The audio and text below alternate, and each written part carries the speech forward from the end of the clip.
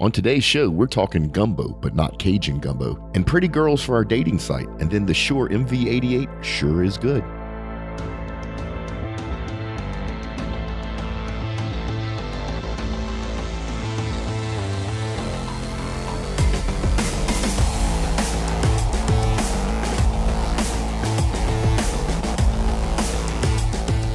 Oil and gas has always challenged technology. Now it's time for tech to challenge back. Come hear how the best minds in the industry are making those solutions a reality on the Oil and Gas Technology Podcast with your host, Mark LaCour.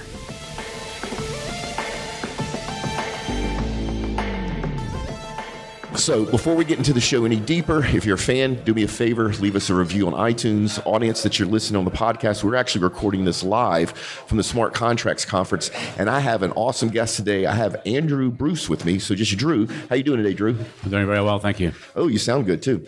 Now, Drew, you're the CEO of a company called Data Gumbo. That's correct. Where did you get the Gumbo name from? Oh, Data Gumbo. First of all, it's really hard to find a domain name which is unique.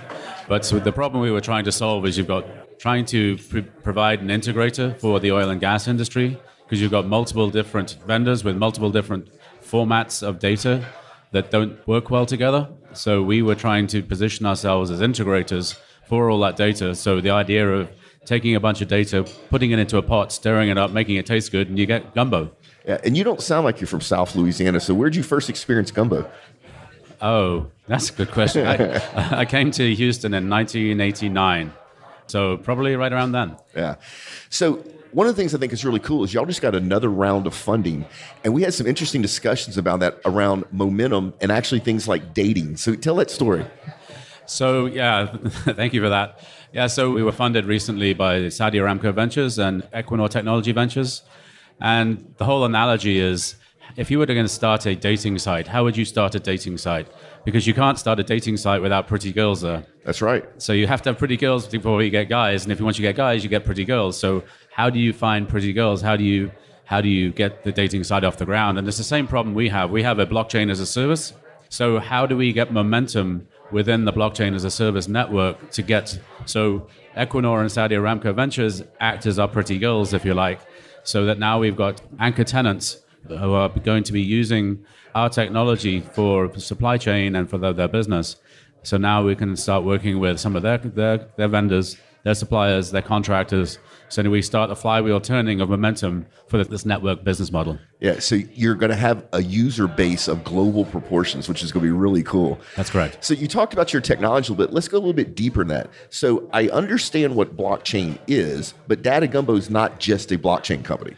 That's correct. Yeah. So as I alluded to at the very beginning, we started out as a data integrator. It's being able to integrate data across multiple different vendors. So we built that data. So basically, it's an IoT platform. So if you're going to have a blockchain solution, you need a data platform. Where are you going to get the data from? Because if I've got a contract between a drilling contractor and an operator, where is the data kind of come from to satisfy the execution of that contract? You have to go back to the source of the data. So can I tell you a quick story about how we got into blockchain? So we got into blockchain almost by accident or to solve a specific problem. We were talking to a super major oil and gas company and their drilling contractor about benchmarking performance of rigs in the Gulf of Mexico.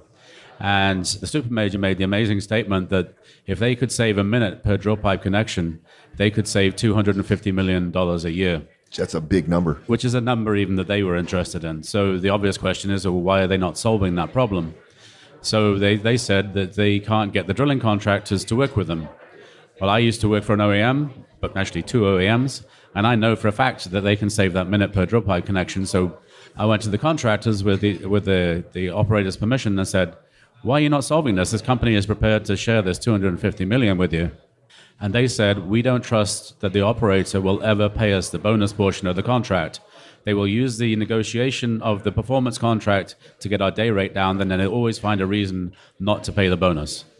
So I done some research on blockchain, and I went back to them. I said, look, if we can capture the terms of this performance contract electronically in a smart contract, and we can provide each of you a distributed ledger, so you've both got an exact same copy of the transactions and all the contract language and everything else you need to satisfy the contract, we can automate that transaction, and you take all the human interpretation out of it so that you have an opportunity to, or you have for the first time actually, you have the ability to automate that transaction, take any human interpretation out of it, and satisfy the terms of the performance contract.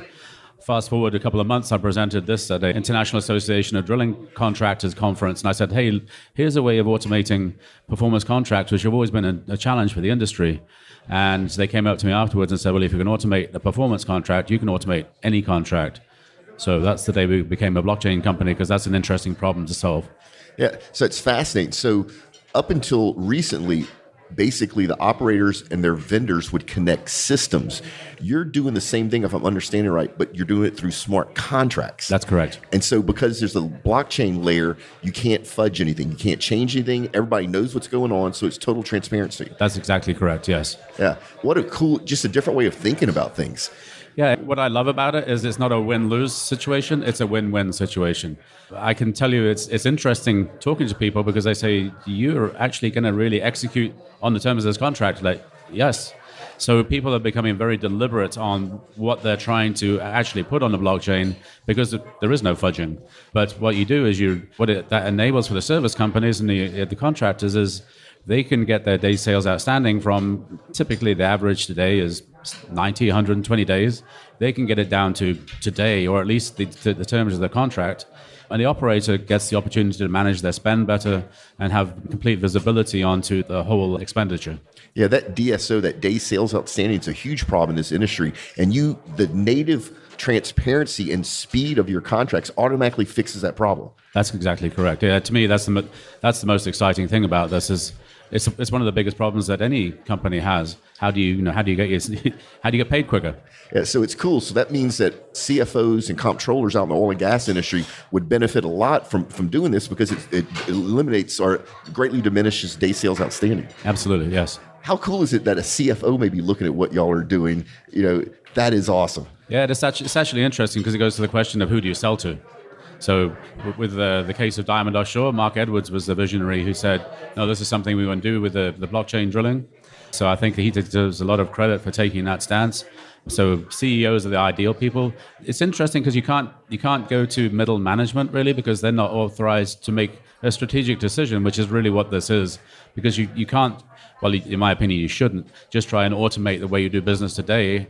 You should say, okay, how could we do business differently and take advantage of this amazing opportunity? Yeah, and so the next thing that pops in my head is is that most operators, especially the majors and the super majors, have multiple joint ventures around the world. It's a way to mitigate their risk. But a lot of times that joint venture is with a NOC, a nationalized oil company, that may have local content or local currency or whatever. And that's always a mess. Those joint venture contracts are a mess. This has to be a great way to clean that up. Yeah, exactly. That's exactly correct. So joint interest billing, joint interest partners, how the ability to take all the expenses, put those on in a smart contract, and then also the revenue sharing after the fact. You can capture all of that in a smart contract, and you alleviate all of that. I think somebody said you can. Darren said it. He said Darren Shelton from Moran. He said that you have a dispute which you could settle with the money in your wallet, but because of human ego or whatever else, it doesn't. So you can capture the terms of the contract electronically and just streamline the whole process. And can the contract trigger payment? Because that's always the mess, is what reports do I need to get in to hit what production numbers or whatever so I can get paid? Yeah, exactly. So not only can you get paid, but you can also do your governmental reporting as well. So, I mean, one of the big questions is how do we report to the government as well? So there can be as many participants as are authorized on one of these chains. So not only can you do an automated payment, but you can also do all the regulatory reporting as well. That's incredible. And I'm guessing that, because I know that regulatory reporting in the Gulf of Mexico is radically different what's in the North Sea, which is different off the coast of Australia, blah, blah, blah. But the smart contract will know that. Right. Yeah. Yeah. So you know the location that you're operating in, and basically any tax regulations or governmental reporting regulations or anything else, they can be applied to the contract. And so, how does Data Gumbo actually bring this to market? Is this a software as a service model? Yes, it's a software as a service model. That's exactly correct. So the benefit for our customers is they don't have to try and figure out which blockchain to use or how to implement a blockchain or how to get their blockchain. So let's say you've got an operator and a contractor. If they're not using the same implementation of a blockchain, you've got to have some kind of a consortium mechanism to have exactly the same implementation. With us, it's much more like a LinkedIn invite.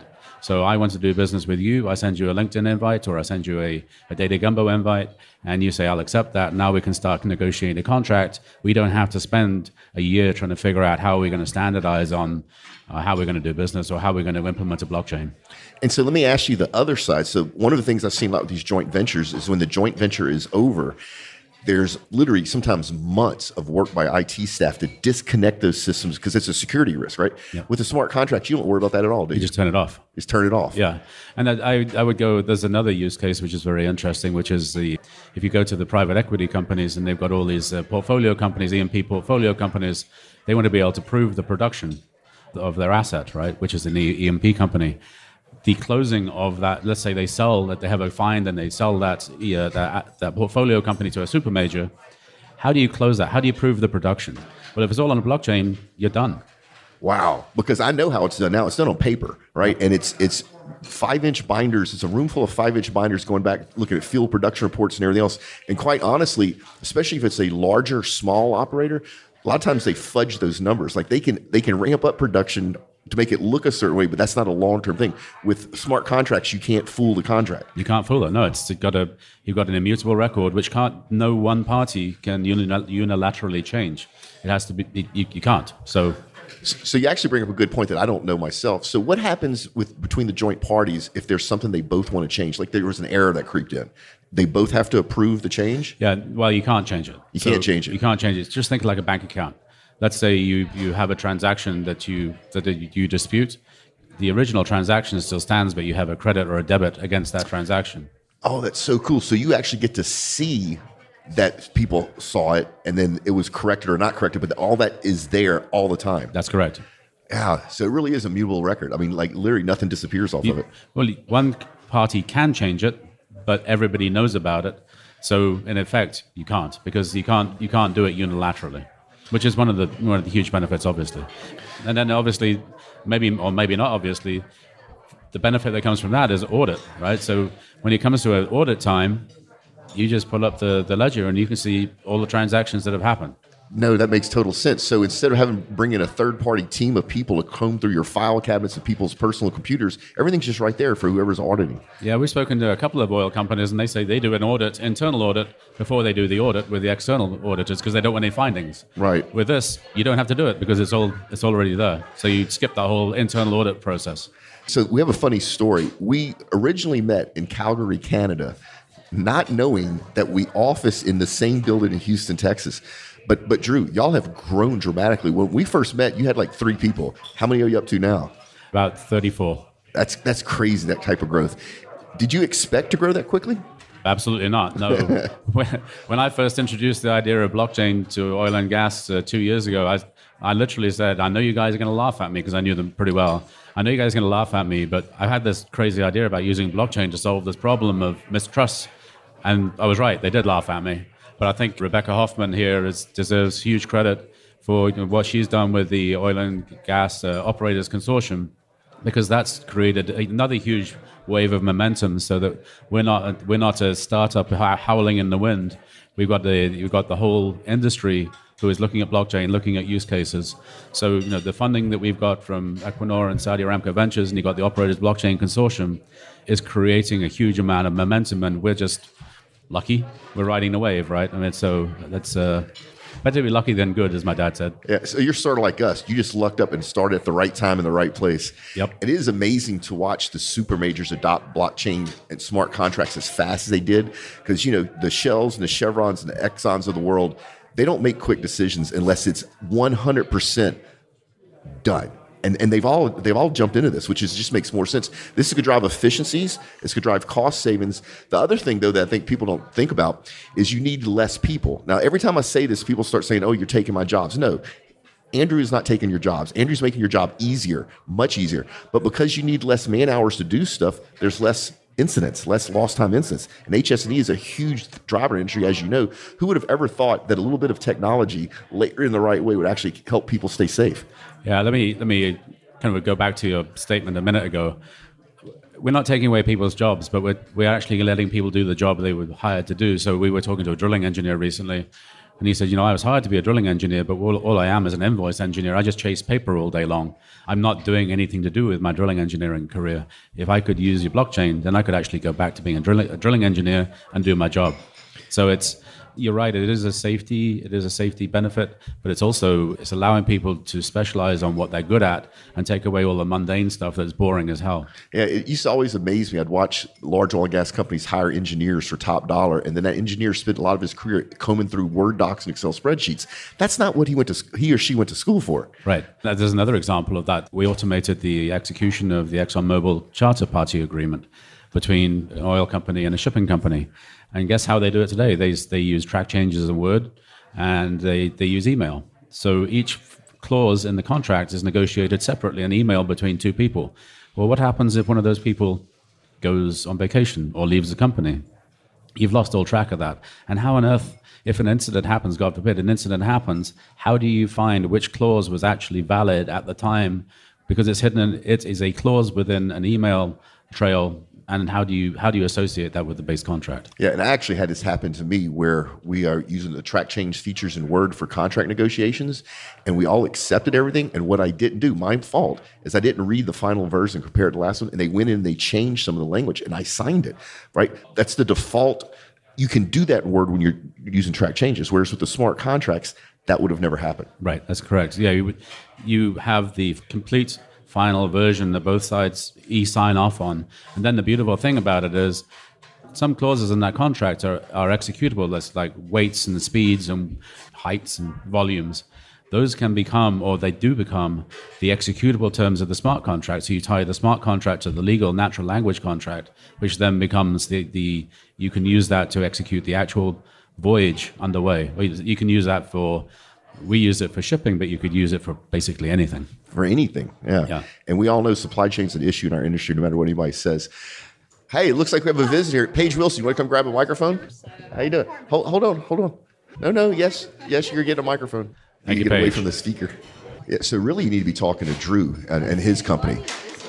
Yep. You live in Sugar Land? I just know Noble Energy well. I've known y'all forever, yeah. Oh, Noble Drilling, you're right. So Noble Energy, we spoke. Oh, what are the odds of that? Yeah. You dated yourself just now. That's a long time ago. In the audience, you can't hear her, but we're having a conversation with with somebody that's interested in smart contracts, which is great because you know what? This is actually the Smart Contracts Conference. You're in the right place. She didn't want to be on the microphone. I completely understand. Hey, so this is the Oil and Gas Technology Podcast. So we'll get this edited and it'll go out. We have the top 8 oil and gas podcasts in the world, including the Oil and Gas Legal Podcast. So feel free to check it out. So we got a bunch of people out there eating, got Paige walk around with the microphone. Do we have any questions for Drew or myself? How's the food? Oh, the food's awesome. That's good. It looks good. We do have one question. Okay. So just curious how you see yourself working with existing infrastructure, or do you feel like you have to come in and replace most of it? Wow, absolutely not replace everything. If you were to talk to Diamond Offshore, they would describe it as a thin, light fabric. So part of what I like about our business model is, as we discussed, it's a software as a service model. So you subscribe to our software, and if you don't like it, you turn it off. We're not replacing anything. We're not taking anything out. We're utilizing infrastructure that's already there. So it could be software systems. It could be sensors. I think that one of the drivers that are going to result from a blockchain implementation is you have to have reliable sensors. You have to have reliable sources of data. So I think that you're going to see people, and we're already seeing it, we're seeing people invest in more reliable sensor technology to make sure you've got better results. Or you're seeing new sensors being put in place to measure different. So an example is, let's say, truck ticketing. So rather than signing a field ticket, you would say, I put a flow meter in a tank, so I know exactly how much water has been taken, and you can make an automated payment based on how much water was taken, as opposed to going through a field ticket and invoicing process, which takes 120 days. And it's full of errors. And it's full of a lot of things, yes. Yeah.